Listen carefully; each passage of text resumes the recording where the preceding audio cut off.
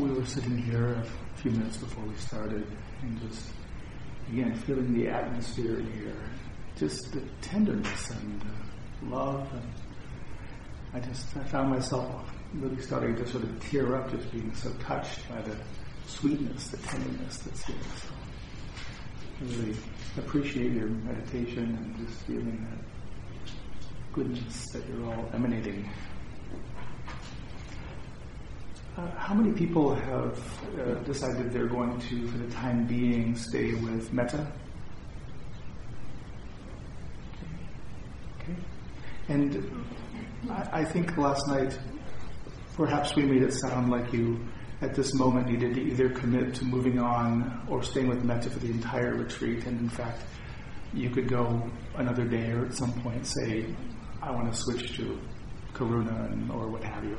So, look at it to stay with the metta as long as it feels like it's helpful and necessary, productive, that kind of thing. Okay, so I'm going to talk about Karuna, which is compassion. And to talk about compassion, we really can't talk about compassion fully until we talk about suffering. And the first noble truth of Buddhism is effectively life is suffering, life is unsatisfactory. So the idea or the concept and the experience we have is that we are going to suffer. We're going to get things that we really like, and they're not going to stay. And the things we want, we're not going to get. And the things we don't want, we're going to get. So we're going to have lots of opportunities to feel suffering. And the normal orientation towards suffering, starting from when we're infants, is the outside of us is controlling our inner experience. So whether the outside gives us the good stuff and takes away the bad stuff, that's what we interpret as suffering, at least at the start. We get more sophisticated, of course, as we get older. And I was thinking about suffering when I was in the Zen tradition. Really, the only Brahma Vihara that I remember being talked about was compassion, which was talked about a fair amount. And talked about in a way of saying, well, you should feel compassion for yourself and feel compassion for others. And sometimes it would be explained that the hard sittings we would do were intended to be painful, so you could really experience your own suffering. And the idea on one level was that it could generate compassion for yourself, for your own suffering. And what I found in retrospect was I viewed compassion as being something like a guardian angel, that I would really be with my own suffering, and I'd really be orienting, saying internally, I really would like my suffering to either cap off here or get a little bit less. That would be really great about now. And so it was kind of a bargaining or some kind of, petitioning to get compassion. But I clearly viewed it as something outside that I was needing to get to deal with the suffering. And I think so that's one of the ways that we relate to suffering is, the rising of compassion, but how that happens I'll talk about in a minute. But the other way that compassion, that I saw in myself, the way that compassion maybe, let's say I functioned believing I was expressing compassion, was helping others. And I think in, again, retrospect, I would see people obviously seeing their suffering. I would go through my own process about what their suffering was, what the causes were, and what the solutions were to their suffering. And then I would offer something in the solution category to them. And you can imagine and predict that normally it was not well received because they weren't me. And they weren't seeing that with the clarity that I had what exactly was it. I was very disappointed. But ultimately what was really happening was I wasn't really being witness to their suffering. I was intellectualizing it, conceptualizing it, and then figuring out a conceptual, intellectual answer to it. So really what compassion is again, compassion is a quality of our true nature. So if we talk about emotions, we're talking about something that's personality related or personality created. So we're not talking about emotions here. We're talking about a deeper quality, like you've been in contact with metta, something that's very deep within your deeper nature. And compassion is needed, it's necessary, it's helpful to be present to suffering. So initially, compassion is only when we're doing the Karuna meditation. The proximate cause is someone suffering. So by holding someone's or seeing someone suffering in your mind's eye enough, what will arise is compassion of just really not wishing they weren't suffering on some level, but really just being able to be present to their suffering without trying to change anything, just to be here with them. And sometimes that's enough witness that people need. It's just you're with them in a way that they get. You see their suffering as it is, and it's truth. And sometimes it's just that little bit, and maybe there's some words, a little bit of mirroring people can really resonate with and can land. It looks like that's really painful. Something really obvious and simple sometimes is really what's called for. But again, it's arising from the karuna rather than from the mind to fix. So again, I saw in my own helping that I wasn't helping, and that's how I think with the karuna arising from our true nature, it really has to do with the truth of the situation. There is suffering.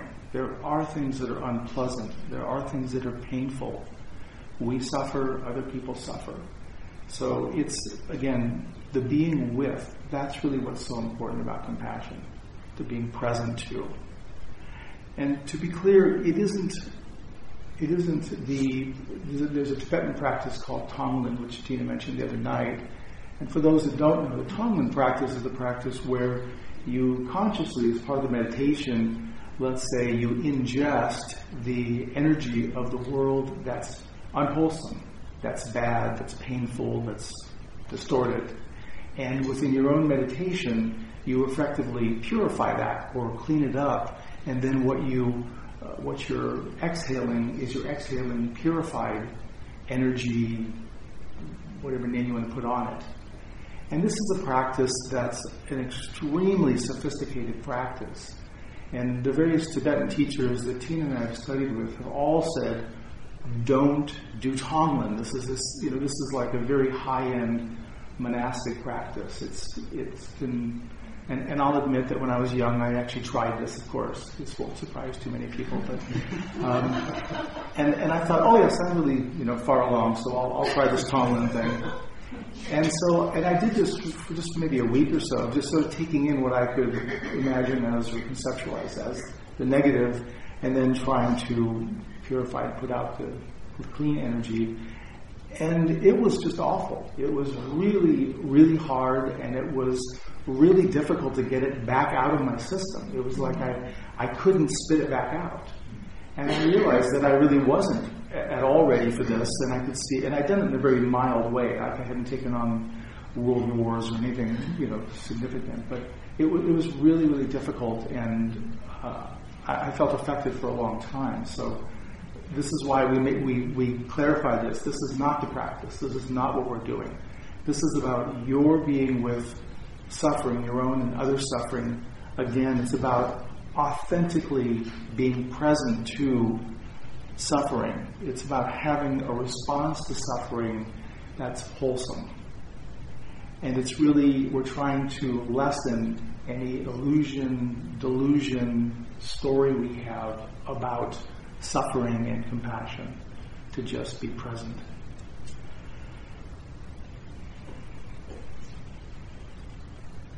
So I think that's, do you have any comments on compassion or suffering?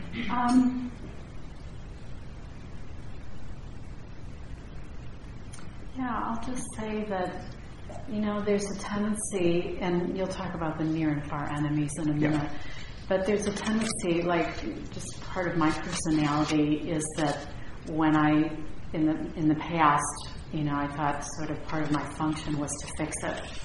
And so if there was suffering, what can I do to fix it for the person? And there are times when we do want to do something, when we can do something and it's appropriate to do something. And yet, I think there were times when I did that and I actually wasn't feeling compassion. I was actually just trying to fix the problem because I couldn't tolerate the discomfort of suffering. So, it's always a judgment call. How much can we do to actually take action to alleviate suffering? And then there are those times, of which there are many, when nothing can be done. I mean, I had a health issue about a year ago, and it involved a lot of physical pain, and there was literally nothing medically that could be done. And it was such a teaching for me and it was pretty constant for like months. It was high level, 8 or 10 level pain.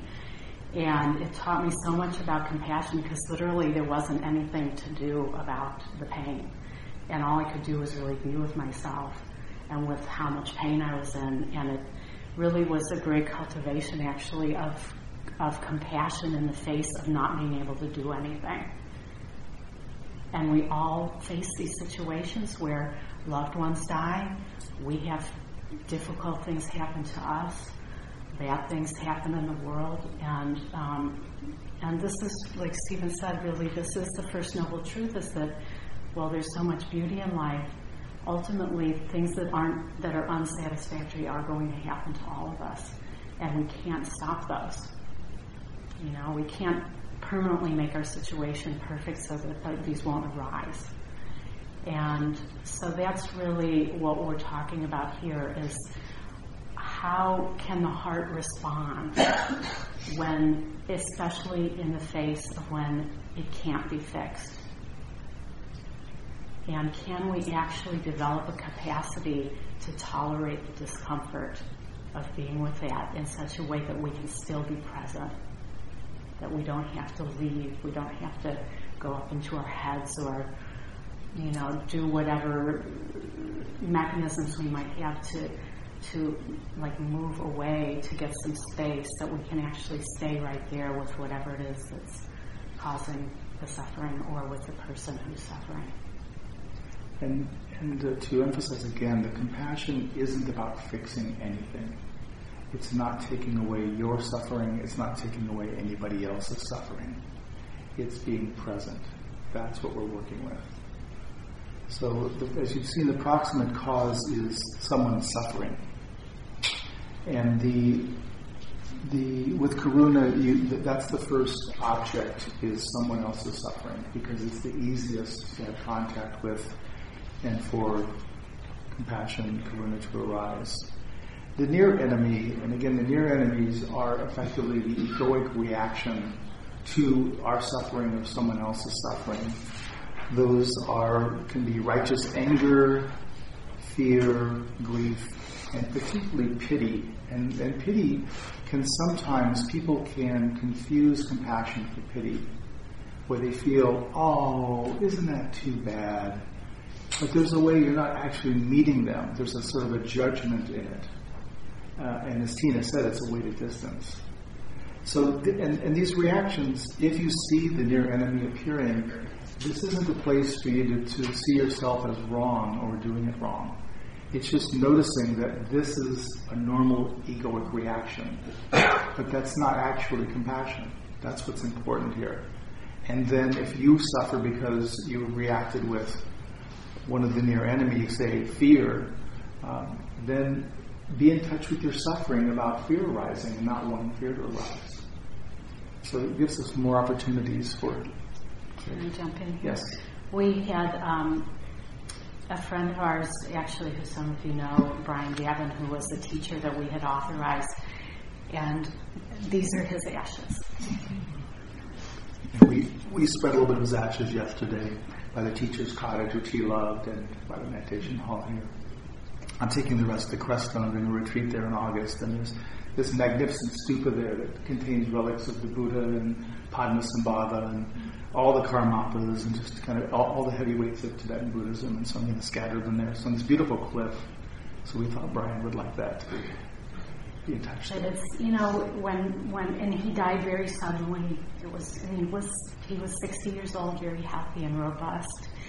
And when that happened, it was so sudden, and we went and we flew up to be where he was on his deathbed. He was at a bike race, and he had his feet in the stirrups, was warming up, and his heart stopped, and he just went over and never regained consciousness. And when that happened, I went through so many different emotions, because they weren't sure if he would be taken off life support. We were told that his brain was basically brain dead. And so we flew to Spokane to be at his bedside as he died. And we didn't know if they were going to take him off life support or not. And there were so many things that came up for me, fear and shock and wondering whether I could actually be there. And we were officiating as giving him Buddha's last rites with 20 people gathered around his ICU bedside. And so it was really a great, for me it was a real opportunity to feel all of these different things. And then, we were having to be there for other people while we were really having our own processing of this sudden death of somebody who we thought we would know and who would be teaching with us for 20 more years or something. And and also he had just been on the month-long retreat here. So yeah. It was 3 weeks after that. I mean, some of you, the 4 or 5 of you that were on the retreat, he was quite vigorous and healthy and had a great retreat. So it was extremely sudden. Yeah. So it was, this was the opportunity when I saw things coming up to just not judge where I was, and yet to really stay as much as I could in my heart and to really be present as hard as it was, and as much as I wasn't sure. I'd never actually been with somebody at the moment when they took life support off, and we knew that they were going to die right then. And everyone except Stephen and me and his girlfriend left the room. And it was just so touching. Yeah. So this is the kind of thing that, compassion is really being there, being able to just stay no matter what is happening. And that was something we couldn't fix. So this is really the heart of what we're talking about with compassion. Coming back to the practice, I noticed yesterday a few of you during the course of meditation occasionally putting your right hand over your heart, as Tina had you do in one of the talks. And it's a great way to have contact with yourself. If you're just feeling like there's a need for a physical contact or to be just more intimate with yourself, it can be a great practice to just put your hand in your heart for whatever period of time feels suitable to do. And there's something about it that really, we're in a group with some neuroscientists and Dharma teachers, and the neuroscientists tell us there's some neuroscience benefit, but it's something that you can do for yourself that's really helpful. Okay, so with Karuna, the far enemies, which are in effect the opposite of compassion, cruelty, and enjoying others' suffering. So those would be absolutely the opposite. And as I mentioned, the sequence of beings, starting with the suffering person, and then you do yourself. So to find an example in your life presently, or if you don't have anything presently, something in the past where you felt there was suffering, and to just be with yourself, be with that suffering. And again, we're not wanting to fix. So notice if you move to fix it, if you want to somehow change it, or make it better, or improve it, because that's the habit pattern. And it's fine to notice that and ideally have it be present until it's not. But, and notice if you do fix it. and then see if you can come back to the suffering, because of course that's not the function of compassion typically. So phrases, you've got a sequence of beings there, but the phrases, the classic phrase, may this good person be freed from suffering. And again, we want you to find phrases that really resonate for you, that work for you. So some of the alternate phrases, and you can pick any one of these: may you be free from your suffering, I care about your pain, may you find peace, may you open to this pain with tenderness, may you be okay with this pain, let go of this pain. So you can find whatever phrase works. And again, the phrases are support. Our object is the suffering person or the suffering of ourselves or someone else. And then we're just with that in a way as open-heartedly as possible to allow Karuna to arise. And the phrase with Karuna, there's just one phrase, so right. You're not cycling through. You're not doing all these, right? So, and I just wanted to highlight too that depending on the situation, there's different phrases, and you don't have to pick one phrase that you use for every situation. So it's fine to have a couple. You can see that some of them are more about really our wish for the suffering to end, and others are more focused on being able to be with the suffering. So depending on the situation that's arising for yourself or for another one or the other of those might be more appropriate. Because some situations they may resolve, or there may be the possibility. Like we have a friend who just had surgery on Thursday, and most likely she will recover and she'll be even better than she was before, but it was eye surgery, it was really scary. And so something about, I care about your pain, or may the suffering end soon would be more appropriate. Whereas if somebody, say, we don't know anybody at the moment who is dying, but somebody who is in the process of dying, it's more about being able to be with that process. I mean, I guess in some ways it will end at some point, but you can get a sense of how there may be a different orientation based on the situation. And also the category of beings, you'll notice that it's the suffering person, self, benefactor, friend, neutral person, and difficult person. And one of the possibilities when working with the difficult person, which you don't have to do, but it might become appropriate, is that with the contact with Karuna, sometimes we can actually see or have kind of a knowing about that their unskillful behavior is caused by their own pain and suffering. So even though they inflict pain and suffering to some people, to everyone around them, sometimes being with them, we can feel that. So again, we're not saying search that out. We're just saying that's possible. So when you're with a difficult person, just see what happens there. It's a more sophisticated application for certain. And also when we're well established in Karuna, that's the time when it might be possible.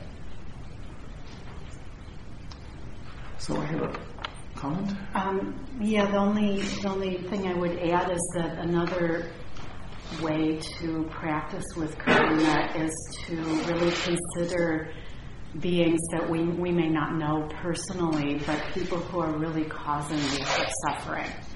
Like, just to pick something out of the current news, members of ISIS. And, I've read just some things that are just, I can't believe humans can do these things to other humans, But one of the ways that is held within Buddhism is that those beings are really creating a lot of karma for themselves. And they're creating karma for themselves, whereas the people they're doing these things to aren't generating karma. They're suffering tremendously because of what's being done to them. But this is another way to engage this practice, is to actually do Karuna for people who are causing suffering.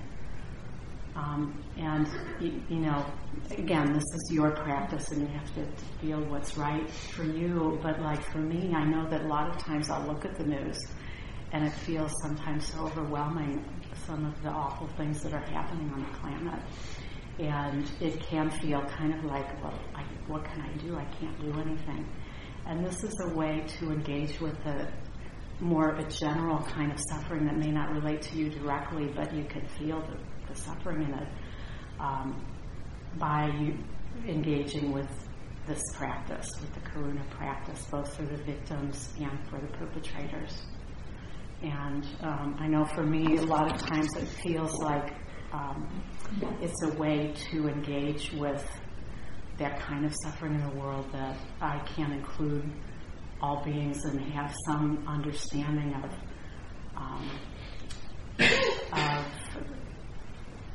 the goodness in being. That, I mean, we have belief in karma, and you may not have that, but there's a way where somehow I can hold that in a way that I can have some peace. So this is just another aspect, is to include people that cause suffering in the Karuna practice. So I'm going to close with a quote, and we were told this is the favorite quote of the Dalai Lama. For as long as space endures, and as long as living beings remain, may I too abide to dispel the misery of this world. And that's from The Way of the Bodhisattva by Shantideva. And of course the Dalai Lama is the Bodhisattva of compassion. So we've got a few minutes to... Yeah, so we'll sit for about 20 minutes until...